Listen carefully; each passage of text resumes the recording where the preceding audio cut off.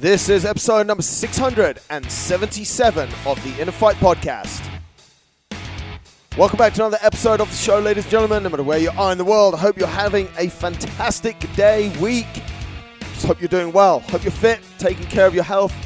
If you're in the parts of the world that are not so easy to move around at the moment, I hope you are moving around in the areas that you can and also taking care of your health and your food. And if you want to take care of your food and you're living here in the UAE, even if you're not in the UAE, you can take advantage of SmithStreetPaleo.com recipes. But if you live in the UAE, Smith Street Paleo, our show sponsors, food delivered to your home, office, anywhere really. Not sure if they do Al Qudra yet, but let's check.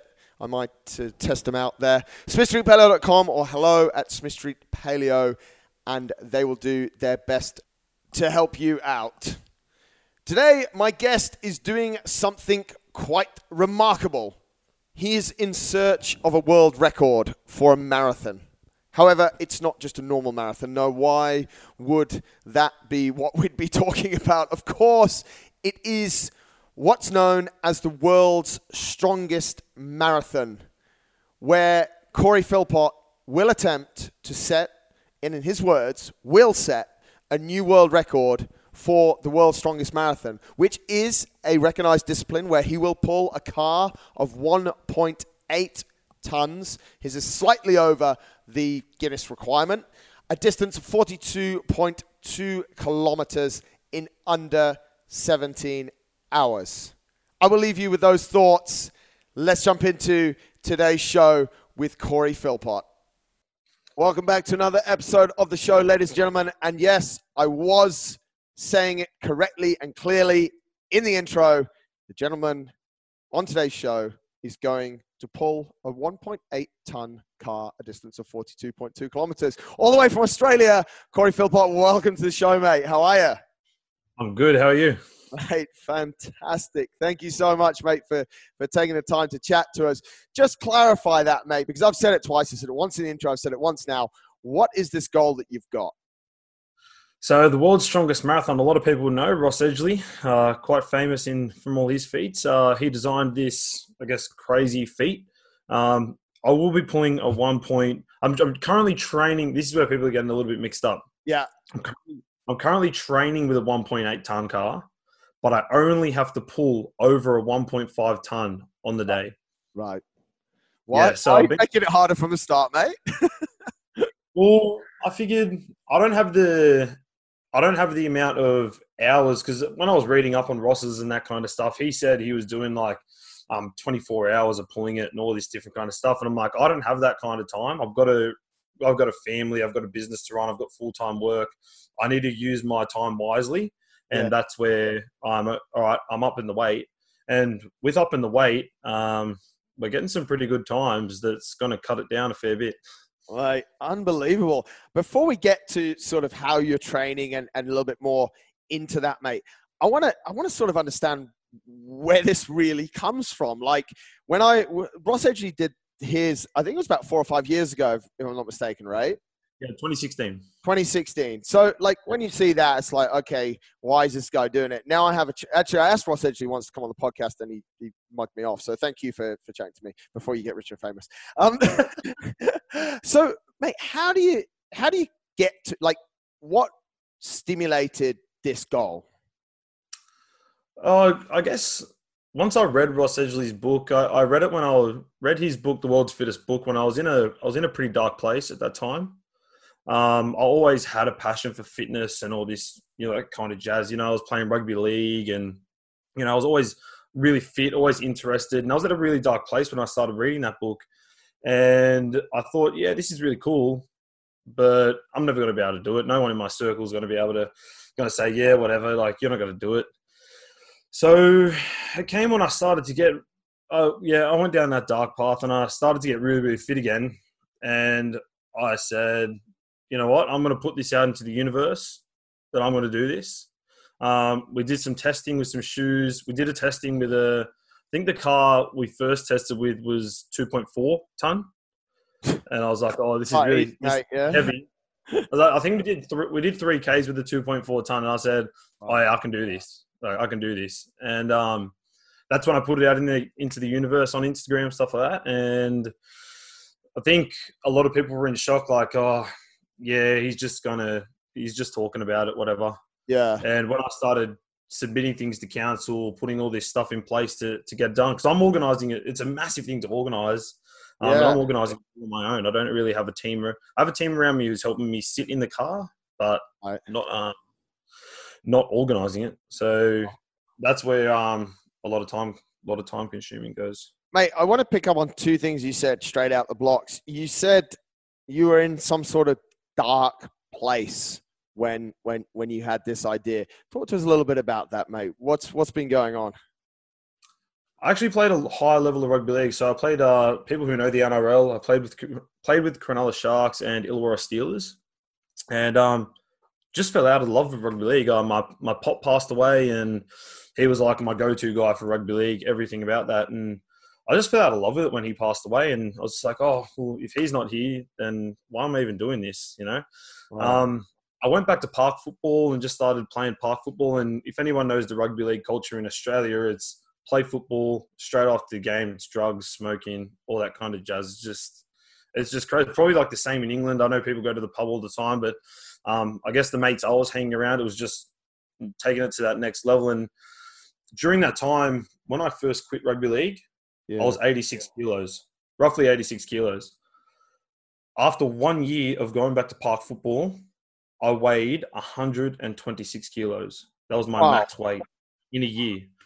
So I put on almost 40 kilos in a year just from partying and not looking after myself. And going through that, putting on all that weight,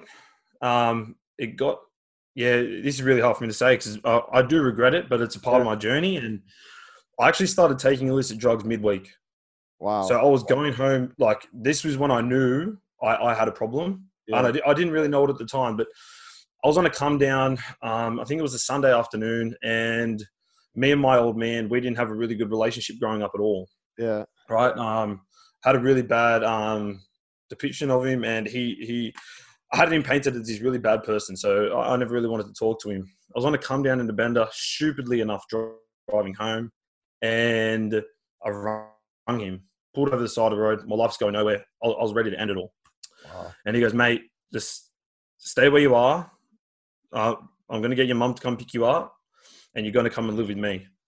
And I moved an hour, I think it's like about an hour and a half away from everything that I had, deleted all social media, just dropped everything. Within 2 days, I moved everything and just started a whole new life. Yeah, so... Wow, mate, that's incredible, mate. Like such a clear point where you just kind of flip the coin. It's I want to come back to that bit, mate, but I want to dig in a little bit because I think there's something that actually could be very helpful for people here. In a very short period of time, you put on 40 kilos. Now, there's a lot of people that listen that maybe are struggling with weight gain. Like, what's going through your mind, mate? That's 1 kilo a week. Like, that's really aggressive. Do you know what I mean? To be honest, I don't remember basically anything from that year. Wow. I'll be honest with you. Besides literally that moment, there is phases here and there. If one of my mates comes and they bring up a story or whatever, I'm like, oh yeah, like I think that happened. But I was in that dark of a place and drugs had taken over my body that I had no recollection of really. Right now in the place I'm at, it's like it's fully deleted out of my system. Wow. It's like I really don't even remember that person. And when I look at photos, I think, holy shit, who's that? What the hell? Yeah. How did you finance? Like, you know, you say, oh, I was just taking drugs left, right, and center. We all know there's a cost to that. How did you finance it? Sorry if that's a super personal question, but it's like, wow. Look, I had being in the bad circle I was in, I had a lot of people who had connections and I guess were dealing and stuff like that. And it was either a IOU or I was in a stupid phase where you just do stupid shit. And they said, oh, if you do this, I'll give you that. I'm like, oh yeah, it's almost like a junkie mentality. Like that's like I was on the verge. If I didn't pull up then, I would have been down that path and my life would have been gone. Yeah. Did you have moments, mate, before you had this moment where you pulled over the car with your dad? Did you have moments where you're just like, this is just so wrong? And Yep. I bloody oath I did, man, those. and bloody oath I did, and I always thought that, what am I doing? Like, but I thought my mates were showing me so much love. Well, they're not even my mates, but people who I thought were my mates were showing me all this love and affection. It's like I felt like that was something that I didn't have in my childhood. Right. Even though I did, it was all around me. This stupid idiot teenager just decided to neglect all of that from my family and just looked at my mates as these gods. And, it's just all about the boys. It's all about the boys. If the boys say do it, I was a big one to give into peer pressure. Really? Like if I wanted to stay in bed on a Friday night and the boys are like, come on, Philpott, let's go. Yeah. And I'm like, all right, fuck it, let's go. What do I have? Nothing to lose, Really? And I would just go. And then the next morning I'd wake up feeling like shit and I literally tell myself, I remember now I'm telling this story. Yeah. I remember telling myself and telling my mates, oh, I'm never drinking again. I'm never doing all that again. And they go, oh yeah, whatever. Well, yeah, whatever. Really? Yeah. And I remember I used to say like, oh, whatever, Philpott. It's just wicked. You said, mate, you used to get like love from your family, but you liked it. Something I think you said there, like more from your mates. Why do you think that is? Have you ever thought about like what caused these behaviors and, why you wanted to be? Essentially what I'm hearing is that you just enjoy being the center of attention. Yeah, basically that's what it was back then. Really? Literally, that's what it was back then. And I thought if I do this, then they're going to like me even more. Then those guys are going to like me. Then the next guy's going to like me because they're all going to think I'm funny and blah. But they're actually, when you look back at this stuff, they're actually laughing at you, not with you. Yeah. And that was where the big things like when I look back on these times and I hear stories that old mates used to say and stuff, I'm just like, what the hell, man? I don't even know that person. Wow. But mate, you said your upbringing, like you got plenty of love at home, because obviously, mate, what we see and what we hear a lot now is that, when we don't get something at home or in our upbringing, we're going to chase it. But talk to us a little bit about your upbringing, mate, just so we can understand that maybe. When I was 6 years old, my parents split. Yep. And that's where I moved an hour and a half away from my old man. My dad was the most loving father. He as much as I neglected him, because I had this really bad picture of him, he never gave up. So every single Wednesday, once a week, he would come down and see us. And since moving out here, we've had really deep and meaningful chats. And he used to drive home and cry because he had to just leave his kids there. Wow. And I always had this bad picture growing up that he was this bad person, blah, blah, blah. And we're best mates now. Like, life could not be better. And I honestly, since actually going in a bit deeper with you, I've never really actually thought about it. As I said, I've always just blocked it out and saying, I don't even know that person. I don't want to know that person. I don't want to be that person. Because I do look back on it sometimes and think, yeah, okay, what I did back then and the choices I made, it made me who I am, because it made me realize all these different things about life and what life really is and what it means to actually live your life to the fullest. Instead of my living life to the fullest now is going out and running 100 Ks, not going out and having 100 pills. Do you know what I mean? Like, completely highlight of the show right there, mate. And it's just, and that's the thing is, back then my life was, oh, this is living, I get to go out every night with my mates, blah, blah, blah. Yeah. And now I'm here and running 100 Ks is fun. But what causes this mindset shift? I want to use that example because I think it's great. 100 pills to 100 Ks. Yeah. Like, because you were obviously having fun, mate. And now you're obviously having fun. So where's the change? Have you heard that? You heard that saying, you are the top 5 people you hang around? Yeah. You become the top 5 people you hang around. So basically when I moved out here to Penrith, and I live in the beautiful Blue Mountains, but when I moved out here, I deleted all social media. Yep. I just needed to find out who I was, where my life was going, and what I was doing. And deleting all that social media, when I was in hundreds of different group conversations with, all these different people, always having great chats when I was out there because I thought that was fun, to then deleting all social media and having 2 people still contact me saying, "Hey, you okay? Where are you? What's going on?" You know, and that you find out those two people are the two people that actually loved you and actually cared for you and actually care about you still, because they're going, "Hey, where the hell is this guy? What the hell is he doing?" Yeah. You know, and you think I probably thought when I was back then, I had, you know, probably 80, 90 mates that I all played football with, but 2 of them messaged me. Wow. You know, That's so that, yeah. And then I thought, you know, I think it was about 9 months actually when I thought I'm ready to come back onto social media. I'm ready to start, you know, not actually I'm not showcasing my life, but showcasing my journey. yeah. And then that's when CosFit came into it, where I wanted to start building, showing people. When I started to get fit and I started to get more confidence again, because remember, I gained all that weight. Yeah. When I started to drop it all when I was out here, that's when I started to gain confidence back, saying, "Hey, I want to share this with people. Like, if anyone else is stuck in that same rut I was in, Yeah. they're going to get out. They're going to get out."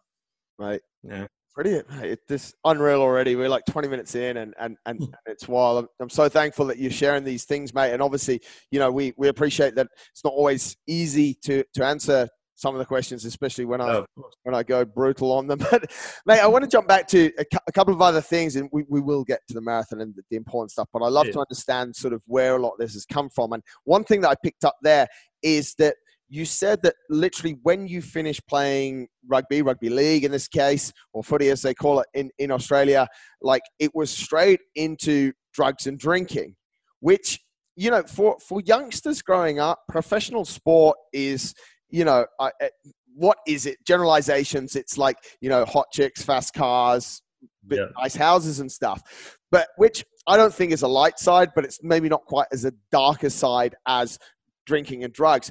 Talk to us a little bit about that, mate. And maybe if you want to share your thoughts on, like, you know, is it a rife problem in professional sport? Is it like just in Australia? You know, I live down there. I know all about the Mungos, but you know what I mean? So what's your thoughts on that with drugs and drinking related to professional sport? I guess I haven't really had much to do with other sports, but rugby league, definitely. I've seen a lot of mates who I think I would have 3 mates that play professionally now. Yeah. And literally they play professionally, but they'd been in the position, not in the exact position I was in, but they had been in the position of going out and partying and doing drugs. I think that kind of rugby league that I know, it's embedded in the sport, it's embedded in the culture. You know, going back in the locker rooms, they don't do it now. That back in the day, they used to go into the locker rooms and smoke. Yeah. You know? Yeah. Now, they don't do that these days. But you see, the thing that I have an issue with professional sports is they advertise gambling through and through, and they're all sponsored by beer companies. You know, especially here in rugby league, like the 2 major sponsors, we have this thing called State of Origin, which is Queensland versus New South Wales. The 2 major sponsors are both beer companies. Yeah, terrible. Like there's money in it, so that's why. But you know, it just doesn't make sense. Like it's meant to be a professional sport. Why would you not get some sort of health and fitness big sponsor? It just baffles me. And my mates, still see videos. I just caught up with a couple of mates over the weekend, and they're from Cronulla, where I was from. Caught up with about 4 of them that I still speak to, and they were showing me videos of what the other boys were doing that night, like that they're kind of still mates with. And I was going, far out, man. Like it's just next level. And they're still playing rugby league. They're still in that cycle. Mind you, these guys are now 24, 25. Yeah. You know? Yeah. You're meant to have a full-time job, kind of, you know, maybe getting a fiance or something like that. I don't know, or a long-time girlfriend, but they're just out there. I just look at it and think your life's going nowhere. Yeah, it's interesting as well, mate, because you're obviously quite young. You're the same sort of age, right? You're 23 now, but it's almost.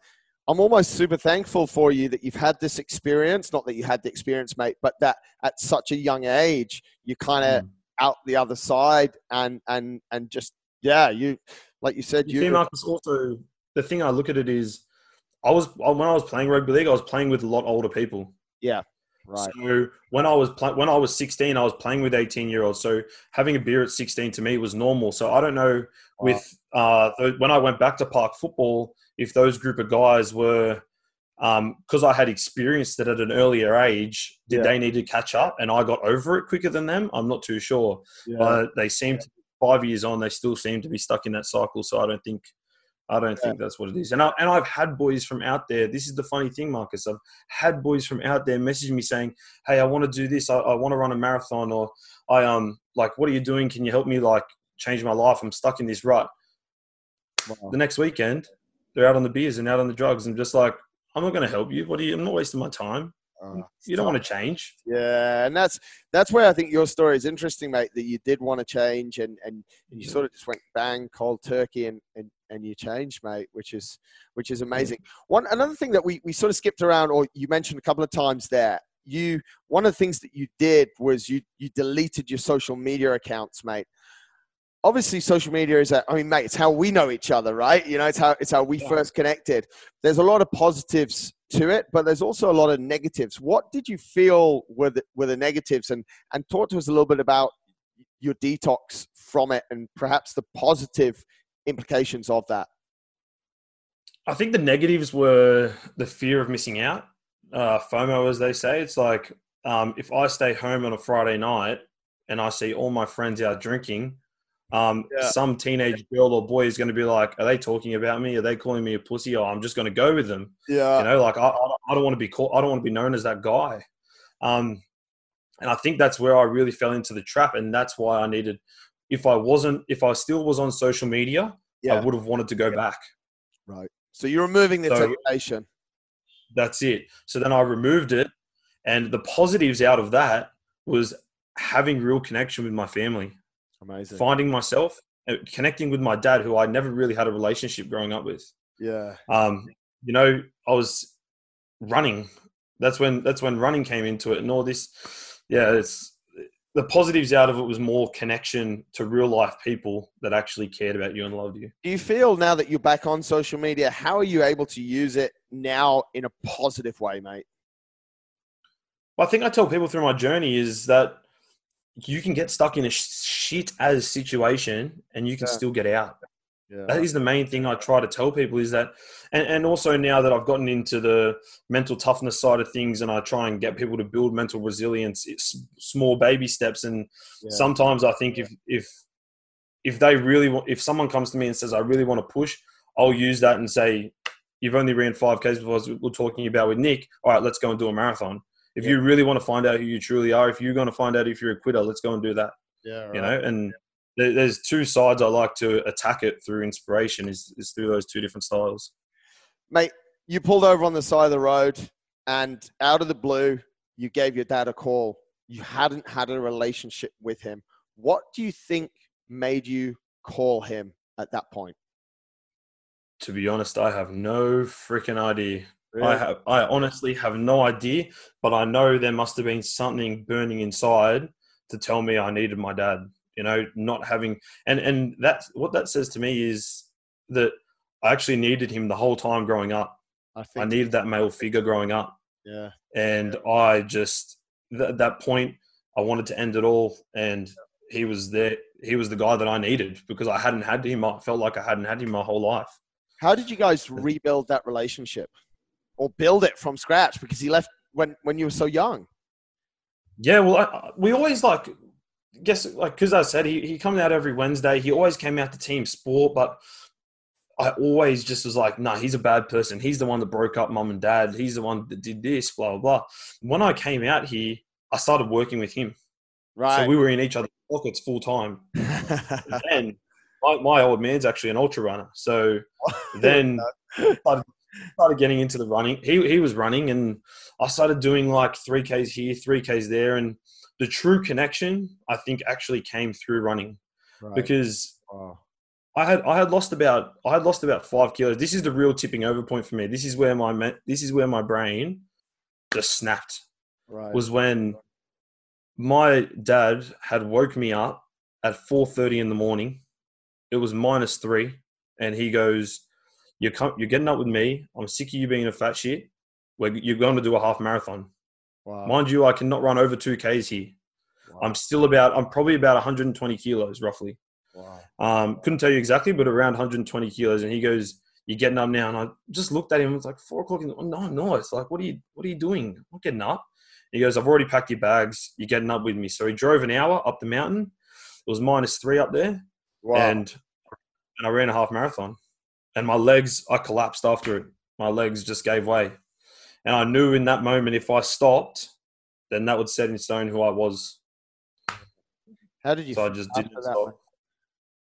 After, that was my major turning point. It's just like if I can just run a half marathon off the bat, Yeah. I can freaking go do anything. And mind you, I think would have been 6 weeks after that. I signed up for a 24-hour race. Wow. Yeah, Talk to us a little bit about the emotion and the feeling that you went through during that half marathon, mate. Because I think that I must was be going to very cry special. Yeah. from about 8Ks on. Every step I took, I thought I was going to cry. I thought I Why? was going to break down. Why? Yeah.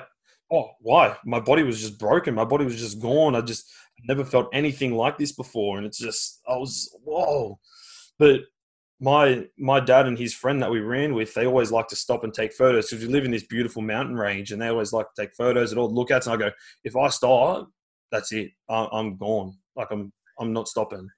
And when I got to the end, I just gave my dad a big hug. My legs gave way and just felt Yeah. like crying. I didn't cry, but Yeah. my whole body was just depleted. I remember I couldn't walk for about 2 or 3 weeks. For sure. After, Not so far. yeah, You're still 120 kilos, right? When you did it. yeah, Oh, yeah, it's mad. Incredible, mate. yeah. Mate, let's move on a little bit to. I think that's a amazing background, mate, and full respect for what you shared with me and with the listeners. I think it creates a lot of context around, especially around what you're doing with CosFit, which I want to talk about as well in a second. But where I want to kick this into, mate, is on the challenge. You said something when you were introducing it at the start that one of your motivations was that no one in your circle would sort of support it. Talk to us a little bit about that and maybe getting motivation from others that they think you're going to fail. I don't think they thought I was going to fail, but I talk like a lot of things up. I'm like, I'm going to do this and I'll go and do it, you know? Or sometimes I'll say, yeah, I'm going to run 60 Ks. I'm going to do this loop. So I just did this thing. I made it up just during COVID. It's called the Levy Street Ultra. And I just ran 70 Ks up and down my street. Okay. Just up and down my 70 Ks, just 1K out, 1K back. Yeah. There's a lot of things that I've gone, oh, yeah, I'm going to do this just to my family. I don't really put most of it out on social media. What I'm going to do just to my family. And they go, oh, yeah, okay. Yeah, it's just another crazy thing. Yeah. But I've never, with this, because it was so massive, someone with a massive high profile. And I think when the words world record come into it, Yeah. that's when they're like, oh, yeah, okay, world record, you know. Then I was like, no, I'm going to do this. Like, I need to go down for testing. And my dad's like, okay. Yeah, okay, let's get the car and I actually just had something going across my chest when I was pulling the 2.4 ton car. Like I didn't even have a proper harness or nothing. Yeah. And I was like, yeah, I didn't have a proper harness or anything. And I was like, oh, let's go. And I think because my whole family came down for that, it was about 5 of us just for the testing. They wanted to see if I could actually do it. And as soon as that happened, they're like, oh, yeah, he's going to do this. You can do this. Yeah. So you get them down there, mate. You do the testing. What do you feel mate, let's rewind. You're fully pumped. Okay, let's just go back. Like, okay, it sounds easy. We look at world record, we see Ross Edgley car, but you said some things earlier about organize it with council. How do you even get this test car out there? How do you decide what belt? Like, I'm thinking logistics. I love admin, mate, but I'm thinking logistics like out of my arse to get this thing sorted. Talk us through a little bit of that process, mate. Well, I submitted all this stuff through council to go and get it done. Council in Australia are a bummer to work with, like so hard because it is a public road that I'm pulling it on. I need traffic management plan, everything like that to go in, and now I need a COVID safe plan. They're telling me all this kind of crap, so I need to submit the COVID safe plan. I need the $20 million insurance, public liability for event day. I'm training at the place that I'm going to be pulling it, which is a public road. It's like a sporting complex. I've just been chucking on the hazards when I've been pulling the car and people have just been driving around me, getting a lot of photos, a lot of stares and stuff like that. But when I'm pulling the car, I spoke to counsel and I said, I'm actually training there now. And the lady goes to me, I didn't hear that. I didn't hear that. Really? Yeah, because if I'm training there, then I need all the insurances, the traffic management plan for every single week that I'm training there, Wow. everything like that. So it's massive. So she said to me, I didn't hear that. I didn't hear that. So Wow. it's logistically, if I need to set up it would be almost impossible Yeah. for me to set up a traffic management plan for every single time I'm down there. No, every single date I'm pulling the car because it's always swapping and changing, Wow. just due to lifestyle and yeah. So logistically, Australia it's has a really lot tough. of rules. Let's put it that way, Yeah, right? yeah. And that's what I'm saying. When I'm organizing it myself, Mm, it's freaking, it's huge. freaking hard, man. Yeah. Yeah, and Ross had a whole team around him and all that. Like, Yeah, mate, he did. He's lucky. He has. Well, he's not lucky. He's created that. oh, he's created that for himself, and I hope one day to have that. Yeah, You know? right. So you finish this test, mate. You get it. You get it all done, and you've pulled a heavier car. You must be. I think you just said it there. You must have been pretty pumped. You're like, yeah, I can do this. Yeah. Well, when I was pulling it, when I did like 3Ks and I was pulling 1 ton over the weight I needed, Yeah. I was going, yeah, I'm doing this easy. How do you get And the the car times I've been, moving in the first place, mate? Like, how does it start rolling? so there's about when I think with the 1.5 ton, the 1.8 ton, it's fairly easy for me to get it rolling. But when I was initially pulling that 2.4 ton, I had about 15 seconds of effort before the car actually moved, before Wow. the axle started spinning. Wow. Yeah, so I was exerting a lot of energy for that, like 10 to 15 seconds, and Yeah. then the car would start rolling, and then I'll be like, okay, game on now. Wow. But with the 1.8 ton car, I can basically strap it on. It's maybe 3 or 4 seconds of effort before the car starts rolling, and that's it. I'm on my way. Is there obviously it's a world record? Is it a Guinness regulated world record that you're going for, mate? I'll be the first one to put it through Guinness. And Yeah. mate, I know this might sound a little bit of a childish question, but is there rules and regulations around like road gradient? So you can't just like pull it obviously Well, downhill the whole way, but how does that work?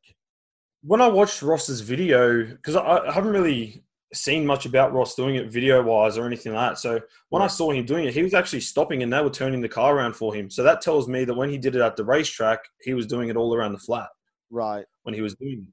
Right. Because it isn't a Guinness sanctioned world record yet, Right. there is no rules or regulations to it. Got it. I will be the first one to do that. Now, my course actually has elevation. Right. Okay. There's a bit where over 40 meters, there is 7 meters elevation. So Wow. it doesn't seem like much when you're walking it, but pulling a car, Yeah. it's Right. almost over a meter elevation every 10 meters. Wow. So, but the lucky part about that is I get to go about 700 meters downhill. Okay. So I get to run and the car's following me. And how did you pick the route that you're going to do? I sussed out a couple routes that were quite flat, and those were at venues, so I couldn't train there all the time. Right. So now that when I was training at Jemison Park, this place where I'm doing it, Yeah. is I'm training here. Why would I not do it here? Right. It just made sense to me. Yeah. And the other venues, they wanted a lot of money and all that kind of stuff. I just couldn't afford to do it. And when I went through council, it cost me a tiny bit of money, but Yeah. nothing too serious.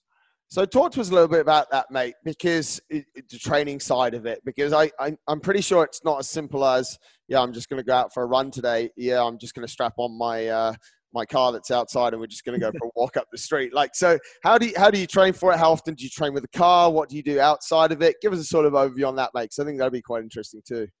I guess I'll take you through my week. So my week normally starts on a Monday, full rest day. I'll Good go into start the to gym really week. early. Yeah, really early before work. I'll go into the gym, just stretch, roll out, jump in the sauna, jump on the bike, and it will be no weights whatsoever, just recovery. Right. Wednesday, Thursday, Friday will all be really heavy lifts. So right now I'm in a 9-week building phase. I've got, I think, 3 weeks to go. Where every 3 weeks we're increasing by 10%. Right. Wow. Increasing the weight by 10%. Yeah. So it's a heavy load, but it's working so far. We haven't had any setbacks or any What sort of fails where. exercises are you using for that strength work, mate? Just to give people an So idea. for this What base, are you so doing? for this base phase, on this base phase, we got Tuesdays and Thursdays are my legs. Yeah. We've got squats, deadlifts, and lunges. That's all. Nice and Just straightforward. really heavy, really heavy. That's it. Wow. So we're doing 3 sets of 12. Right. Sorry, 10. So, I stuffed it up there. 12 sets of 3. Right. So 3 reps. So Yeah. down heavy for 12 sets. Wow. Yeah. We got about a 3 or 4 minute gap in between each set there. Yeah. And then Wednesday is just for me, just for upper body, just to keep that general strength there. It's just what I want to do. Yeah. I'll normally go for a run Wednesday afternoon, about 5 to 10 Ks, depending on how the body's feeling. Okay. Then Friday and Saturday is in night time is where I do my car pulls. Now I do the car pulls on alternate weeks to keep stress off the body. So every fortnight I do a car pull. So last week I just did a car pull. This week I got a 60K run. Right. So we're still running and we're still pulling the car. Wow. So it just goes vice versa there. After this 9-week building phase, we'll jump into specifics where I think I need to improve, whether my hamstrings are getting too tight, my calves are burning a bit more than usual, my lower back might be hurting. So that's when I'll get more into specifics then.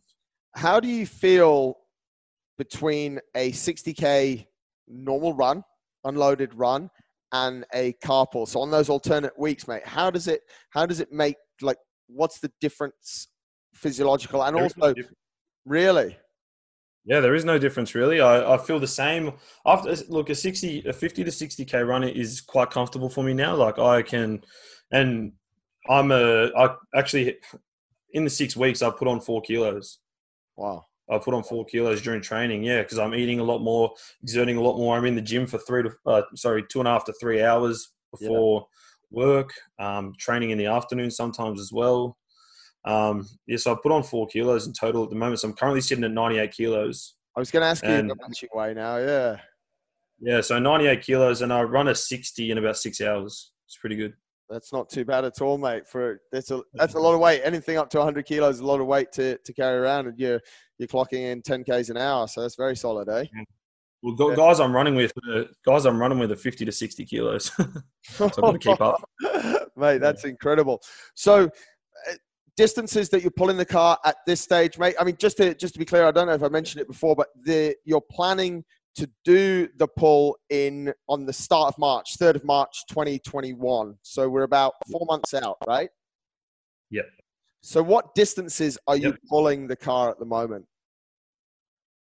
So right now I started off with an 8K. A 5K, going into an 8K, and then a 12K we just did last Friday. How was that? So basically, it was a breeze. It really was. Wow. Yeah. I'm not trying to give myself tickets or anything like that. Like I'm just saying it how it was.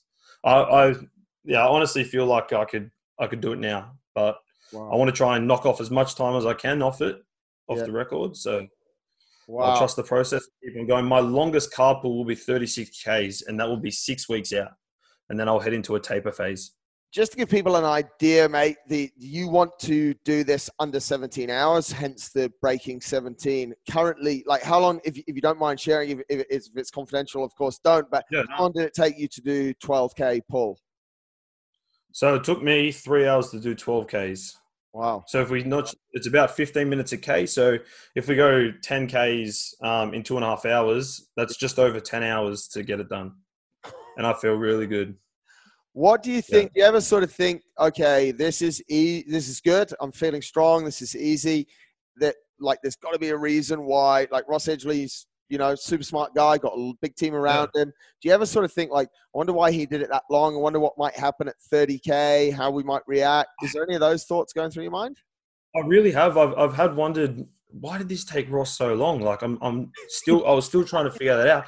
And a lot of people were saying, oh, have you had a look at Ross's program? Maybe you should have a look at his, And I'm like, dude, Ross got 19 hours and a half. Like I'm trying to, I want to smash that. So why would I follow his training program if that's where that got him? Yeah. That's the way I'm looking at it. Yeah. So I'm going to follow my own process.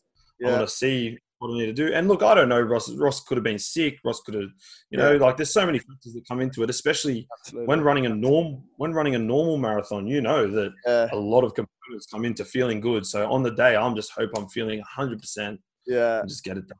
Yeah, it's quite funny because we were actually talking about this the other day. You might have heard of this David Goggins challenge, 4 miles every 4 hours, 48 hours. And we were trying to sort of debunk, we're like, why is this difficult? And then if it is, like, why is it difficult? Or, and not, most of the time you just go to Google and you're like trying to read someone's blog about it. But we just sat around out in the desert and we were like trying to figure out, like, at what point is it, does it become a real challenge? And this is kind of how I'm thinking for yours, because obviously when we last spoke a couple of weeks ago, you'd done the 8K pull and you'd done it in a savage time. And 12K in a real savage time as well. And it's like, without wanting to unpick you, it's almost like, okay, are you thinking of everything and where really, what's going on? So it's very interesting though, mate. I mean, is there anything, do you ever have, like, we know in a marathon that somewhere between 28 to 35K shit can go wrong. Is something like that in your mind, this heavy load on the muscles for a long time? Is there anything like that you're sort of trying to preempt? Well, every time I put myself in this position, because I'm going to get, as we know, in a very dark place after being there for 10 hours, 9 hours, especially when we're running and all this different kind of stuff, I always just try and stay as positive and as calm as I can. Yeah. And honestly, just breathe. Not a lot of people, but people have said, oh, what if you don't get the time? And I said, what do you mean? If you're going to talk like that, I don't want you around me, because I'm not going to get that time. I am going to get that time. Yeah. I'm going to smash it. I'm going to smoke it. I don't want that negativity around me or anything like that. And I don't think that, I never look at it that anything could go wrong. Right. I just always think the positives, just always positive. Right. And I think when I say these things, like, I'm happy to put that I'm going to get sub 11 hours in this carpool, because I'm putting it out there in the universe.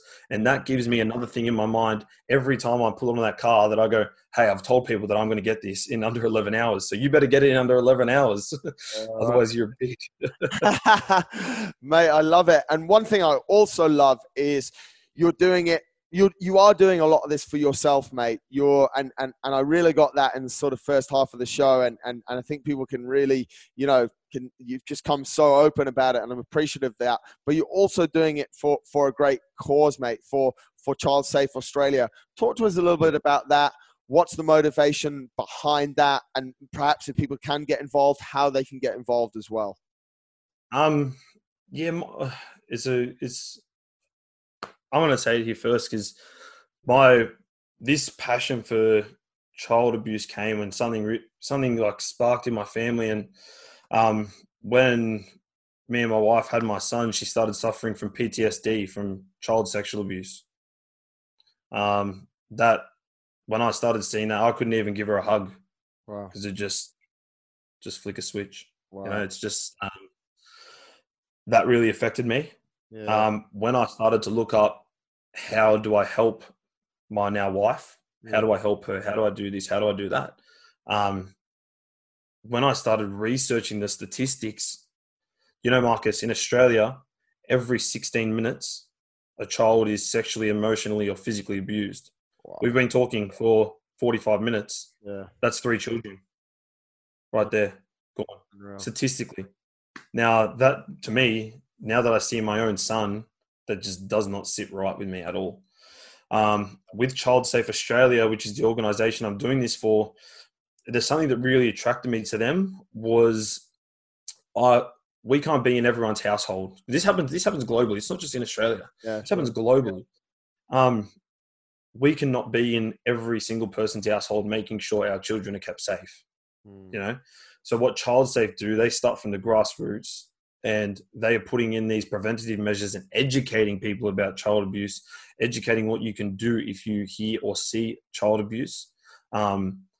Teaching kids, like, don't say, just the little things like, don't say PP or all that kind of stuff, like, or have nicknames for your private parts. Like, they say penis, because that deters these predators. all these different educating kids like that. That's what's on your body. That's what's who you are, and that is yours. Wow. Yeah, it's a very, very scary thing, Marcus, and that's why I'm so passionate about it, because it has affected my family personally. I've got my own son. I've got little cousins, little nephews. Just, yeah, Wow. it's just a crazy thing. When I do more and more research into it, it really, it's sad. It's sad. It's very sad. Yeah. And mate, you're obviously through this. You're trying to raise money. You want to raise $40,000. If people are touched by what you just said, which I'm sure some will be, mate, and they wanted to contribute, what's the best, where can they go to do that? I've got a GoFundMe link. It's actually in my bio on my Instagram page. Okay, cool. I'll link that if they want to head to my Instagram page, the GoFundMe link's on there. All the money goes directly to Child Safe. I don't touch any of it. I don't get to handle any of it. Through GoFundMe, it goes directly to them. Beautiful, mate. That's really cool. And folks, I'll put that in the show notes, but on Instagram, Corey is CosFit. Mate, talk to us a little bit about CosFit, strength and endurance. What's going on there? CrossFit Strength and Endurance came about when I was sitting in the car. I need to have a cool name for my business. I'm just brainstorming, and I'm like, yep, CrossFit. And my dad's like, oh, that's a little bit too close to CrossFit. And I go, it's better. It's better. And it's just, so strength and endurance, I'm a big set bloke. Yeah. I want these guys that are around. I have proven, I am not blowing my tickets again, but I have proven that you can be a bigger set bloke with all this muscle mass, with about 70 kilos of muscle or whatever. Yeah. And you can still go run a comfortable 100K, you know? Yeah. Don't have to set yourself to one discipline. You don't have to be in a powerlifting comp and say, yeah, I'm the best powerlifter in New South Wales, but, I can't run 5Ks. Yeah. Like, you can. And I know you can. Every single client I get on board, I say to them, if you show this program to a PT, or if your mate's a PT, they're going to say, what the hell is this shit? This doesn't work out. Yeah. And I'm trying to get most of my, clients that I have on board now, they're trying to gain muscle, gain strength, but also run a comfortable 50. That's my main goal when I bring clients on. And we do that through building mental resilience and stuff like that. Very cool, mate. And that's all documented over on your Instagram at CosFit, folks. Go check Corey out, mate. I want to finish up on a few different light-hearted questions before I bang you with the last one. Quick sort of answers here, mate. What I'm thinking through this show, you used to go on massive benders, big nights out. What is a big night out for Corey Phillpott now? 100K run through the night starting at 6 p.m. I love it, mate. When they're on the menu, would you take pancakes or waffles? Pancakes. Pancakes, huh? With choc chips. Oh, mate, that's awesome. At the same time, we'll stay on food, mate. Are we having pineapple on pizza or not? Hell no. Oh, no. Mate, this is the last time we talk. Sorry. You had a 50% chance there. Oh, beautiful. Mate, carry on this sentence. 2020 is? Fuck. And 2025 will be? Amazing. Amazing, mate. We'll wrap it up. I hope so. Yeah, I hope so too. I think we both know we can influence that, mate. We'll wrap it up, mate, as I do with pretty much every guest that we have on. You've obviously learned a lot, mate, along the way. You're still young. You're 23. What you're doing is amazing, and big respect, mate. And thank you for opening up so much to me and to the show. You've obviously learned a lot along the way, mate. What is the best parting piece of advice that you can give to us? I think if you want something, go for it. Don't listen to anyone besides yourself. You are the only one that can create your own pathway. It's your journey, not someone else's. Some people will give you advice along the way. Take it as you please. If you like it, listen to it. If you don't, then stuff it, because it's not a part of who you are. You just follow your passion. You follow what you want, and everything else will fall into place and follow. Corey, you're an absolute legend, mate. I massively appreciate everything you've shared with us today, taking the time. We're going to be following your journey. Folks, please do hop over, follow Corey's journey. If you feel like contributing to Child Safe Australia, please do that through his Instagram. It is frightening, some of those stats, as are some of the stats that this gentleman's going to create. Training with a 1.8 ton car, pulling just under that for a distance of 42.2 kilometers on the 3rd of March 2021. We will be watching you, mate. Thank you so much. Marcus, thank you, brother. Thanks for having me on.